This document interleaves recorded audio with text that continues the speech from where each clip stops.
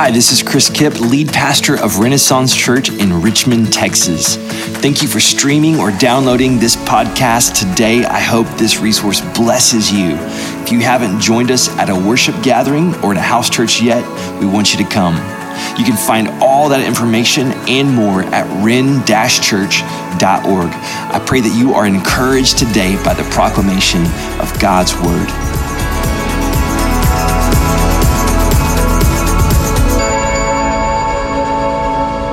Well, good morning. It's great to see you guys. I have a little case of the coronavirus right now, so I'm a little bad timing. I'm sorry. I think it's just a cold. So I sound a little bit funny today, but bear with me because we're starting something I think is hugely important. I want to spend 4 weeks talking about the Father's blessing. I just had a sense in my spirit as we finished a series on life change. And we're going into the Lent season, which is really about self-denial and sacrifice and walking with Jesus through those desert days. Before we get there, I want to spend 4 weeks just receiving something from our Father. I'm going to spend 4 weeks talking about the Father's blessing. Now, I just want to start with a question: what's up with dads? We have this scenario that plays out every summer in our house. We get ready to go on vacation, summer vacation, which is typically a rent house on a beach with my extended family. So my mom and dad, my sister and brother-in-law, their kids, our kids, we all converge on this one house. We have a great time. But Casey is amazing leading up. She's my wife, if you don't know Casey. She's amazing leading up with our boys because she does what a lot of you moms do. She gets out all the swimsuits that have been packed away somewhere in the closet, and she tries them all on, and inevitably our kids are growing like weeds. So it's like, hey, we've got to go buy new swimsuits. And I'm like, yeah, let's go get new swimsuits. And then I might go to the mall with her, but she's like picking out the sizes and all that stuff. And she might ask me like, do you like this one or this one? I like that one. That one's nice. And she's getting the suntan lotion. She's making sure that we have towels and floaties and goggles. Like, that's a big deal, having the right goggles for your kids when they get to the pool, so that when we get there to that beach house, right, the kids are ready to go. And then we step out on that porch, the kids jump in the pool, and what do they say? Dad, get in. Dad, jump in the water. Dad, throw the football. Well, I'm gonna jump in the water, throw it, and I'll catch it. Dad, please, like I want to swim on your back. Dad, catch me. I'm gonna jump to you, right? It's like mom does all the hard work, and dad walks out like a rock star. They're like, Dad. Moms, can I get an amen out there? Do y'all feel any of that ever? Okay.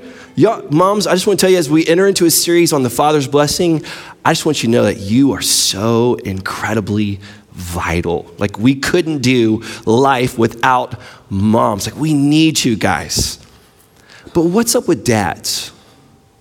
What's up with our children that when we step out into the pool, they're like, Dad.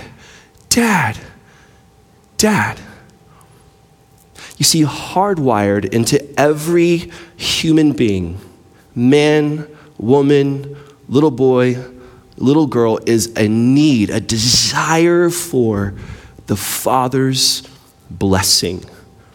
And that's what I want to talk about over this time period. Louis Giglio is a famous guy in the Christian world. He founded Passion Conferences, Passion City Church in Atlanta, and you've probably heard of him before. He speaks at a lot of gatherings and events.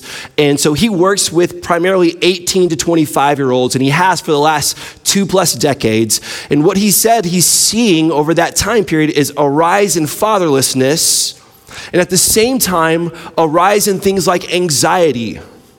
I was doing some research this week, and I was just curious what other kinds of things are connected with that. And he's right.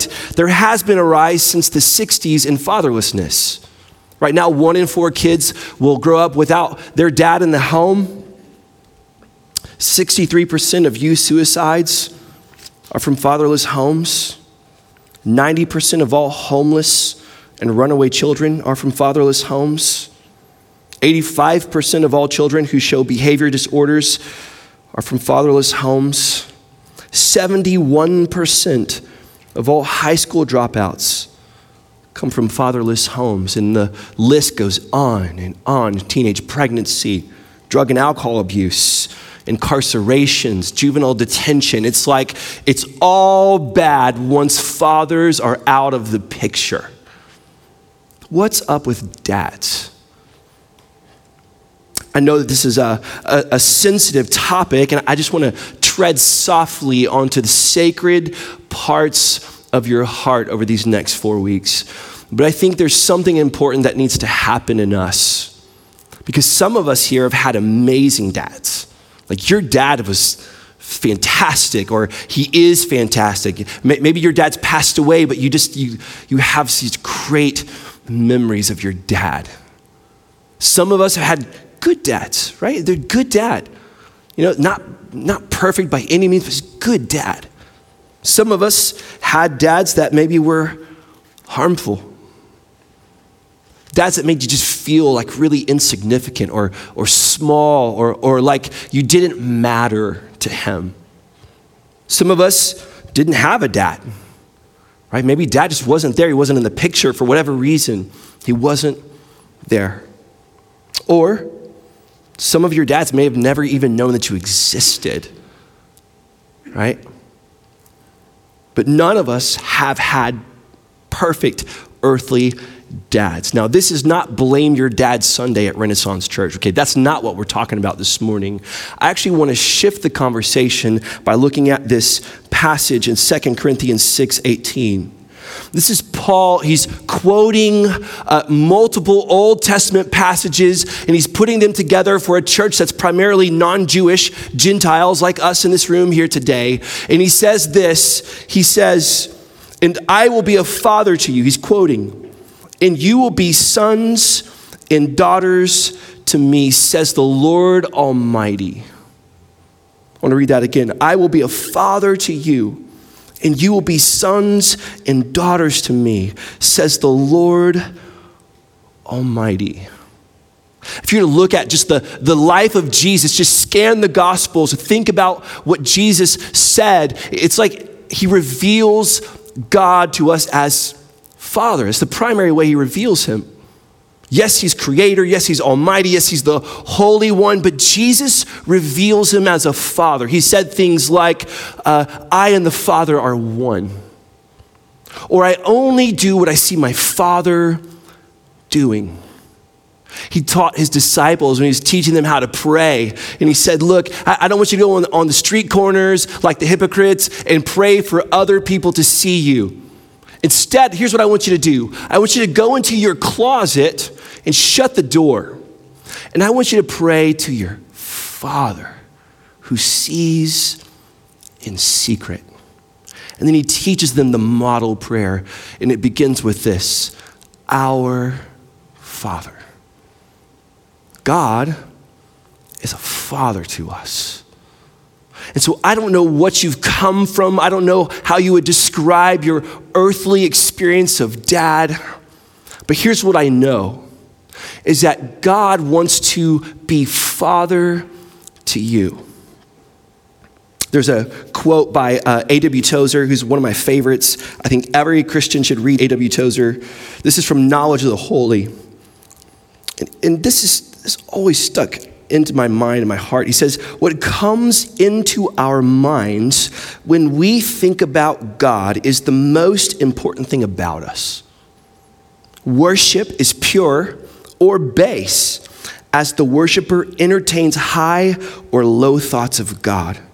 For this reason, the gravest question before the church is always God himself. And the most portentous fact about any man is not what he at a given time may say or do, but get this, what he in his deep heart conceives God to be like. We tend, by a secret law of the soul, to move toward our mental image of God. This is true not only of the individual Christian, but of the company of Christians that compose the church. Always the most revealing thing about the church is her idea of God. just as her most significant message is what she says about him or leaves unsaid, for her silence is often more eloquent than her speech. That phrase, what comes into our minds when we think about God, is the most important thing about us. And it says what he in his deep heart conceives God to be like. And then he says there's a secret law, almost like gravity, like something that just we tend to. It's this pull on our life. And he says, look, it's your idea of God. It's what you believe God to be like that has this gravitational pull on you. And you're going to live your life in light of that. And I think he's right. It's so important that we understand who our Father is. And so this morning, that's what we're going to look at. We're going to look at our Father's being. I want to look at, before we talk about blessing, we're going to get there over these next 4 weeks. But first, we need to understand, what is he like? And maybe for you, that's just, you're going to have to sort of differentiate like what my experience of my earthly dad was to now what is my experience of my heavenly Father. What is he like? So, to do that, we're going to look at Psalm 86. If you want to turn there with me, we're going to spend some time in this passage. And this is beautiful. This is a Psalm of David. David is king of Israel. He's lamenting here because he's being attacked. There's a band of ruthless men, he says, that are attacking him. And you can imagine being a high-profile leader, even in our day, like we have, Secret Service and all that kind of stuff. Obviously, they didn't have all that stuff back then. And so he would have felt threatened when this band of ruthless men are attacking him. So he has this lament in Psalm 86. So let me read this for us, starting in verse 1. It says, "Listen, Lord, and answer me, for I am poor and needy. Protect my life, for I am faithful." That could also be translated devoted to you. I'm devoted to you. You are my God. Save your servant who trusts in you. Be gracious to me, Lord, for I call to you all day long. Bring joy to your servant's life because I appeal to you, Lord. For you, Lord, are kind and ready to forgive, abounding in faithful love to all who call on you. Lord, hear my prayer. Listen to my plea for mercy. I call on you in the day of distress, for you will answer me. Lord, there's no one like you among the gods, and there are no works like yours. All the nations you have made will come and bow down before you, Lord, and will honor your name. For you are great and perform wonders. You alone are God. Verse 11, teach me your way, Lord, and I will live by your truth. Give me an undivided mind to fear your name. I will praise you with all my heart, Lord my God, and I will honor your name forever. For your faithful love for me is great, and you rescue my life from the depths of Sheol. God, arrogant people have attacked me. A gang of ruthless men intends to kill me. They do not let you guide them, but you, Lord, are a compassionate and gracious God, slow to anger and abounding in faithful love and truth. Turn to me and be gracious to me. Give your strength to your servant. Save the son of your female servant. Show me a sign of your goodness. My enemies will see and be put to shame because you, Lord, have helped and comforted me. This is the word of the Lord. So this is a beautiful psalm. It's a prayer. It's a man who's under attack, and he's calling to a father, to a heavenly Father. And what I love about this prayer is that it's filled with the attributes of God. It's like he's praying and he's reminding himself about who his Father is. And I just want to point out some of the things that he says to us. If you look there at verse 5, he said this, "For you, Lord, are kind and ready to forgive, abounding in faithful love to all who call on you." That word kind could also be translated as good or pleasant.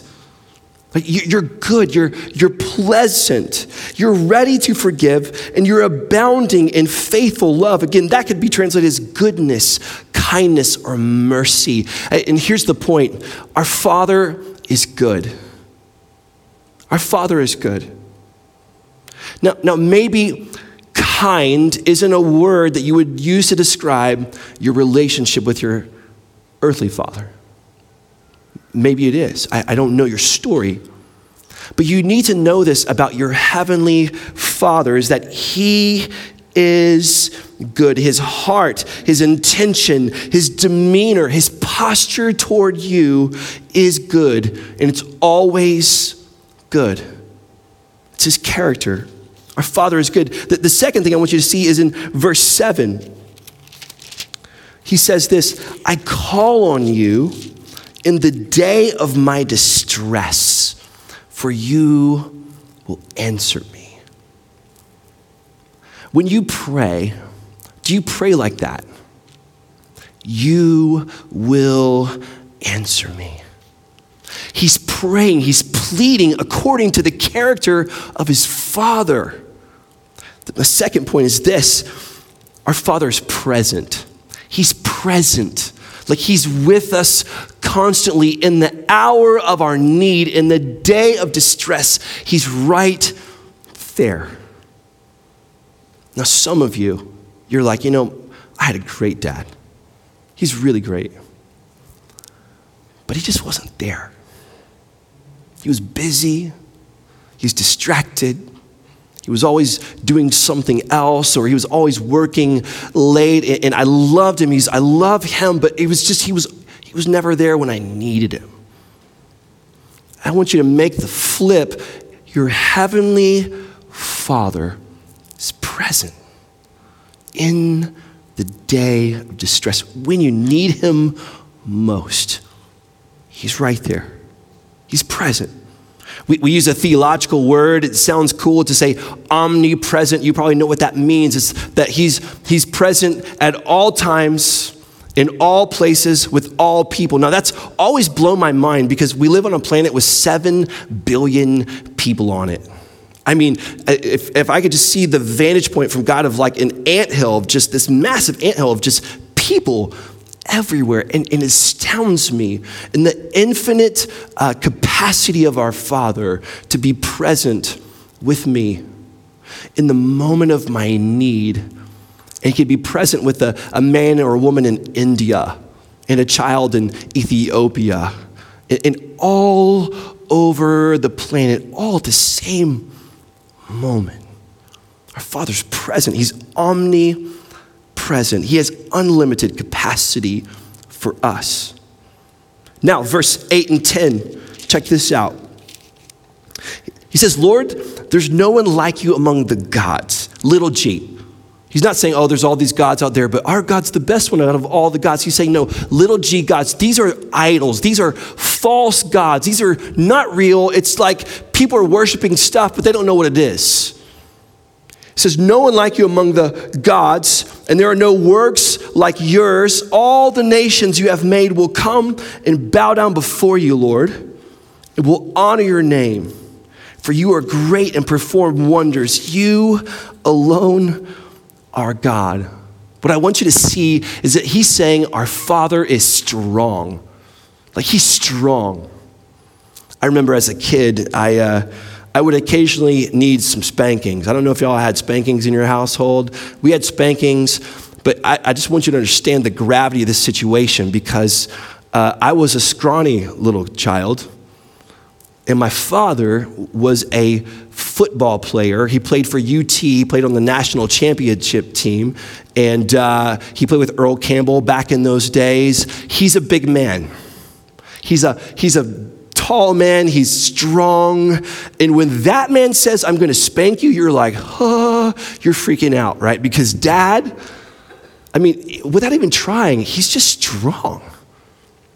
And when that strength is used against you, it's scary, okay? I remember one time I'd done something I'm sure was deserving of a spanking, and dad was angry and he was gonna spank me, and I took off. I'll never forget. I don't remember hardly anything from my childhood, but I remember bolting out the front door, and I was running through that front yard, dodging the trees, and sure enough, dad caught me and he got me good, all right? When that strength is used against you, it's scary.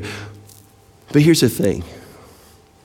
When someone's breaking into your house, there's like that sense of, my dad's strong, right?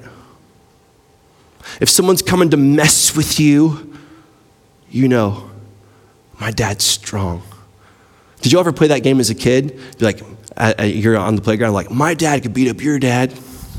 That's kind of what David's saying. My dad could beat up your dad. All the gods will come before you. He's strong.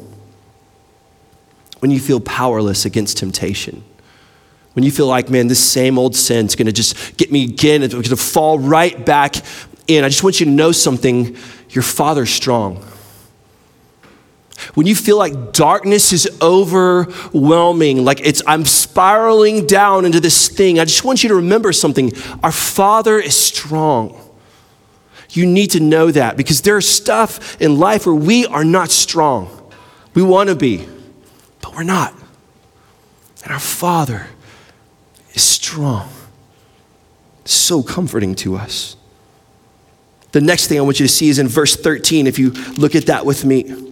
He says, your faithful love for me is great, and you rescue my life from the depths of Sheol. Now you're like, what's Sheol? Well, Sheol is like the grave or the pit or hell. So he's saying, look, you rescue my life from the grave. Like these guys are coming to attack me, but you know what? You're with me. And he uses this phrase, your faithful love for me. Your faithful love for me is great. And I just want you to catch that phrase, for me.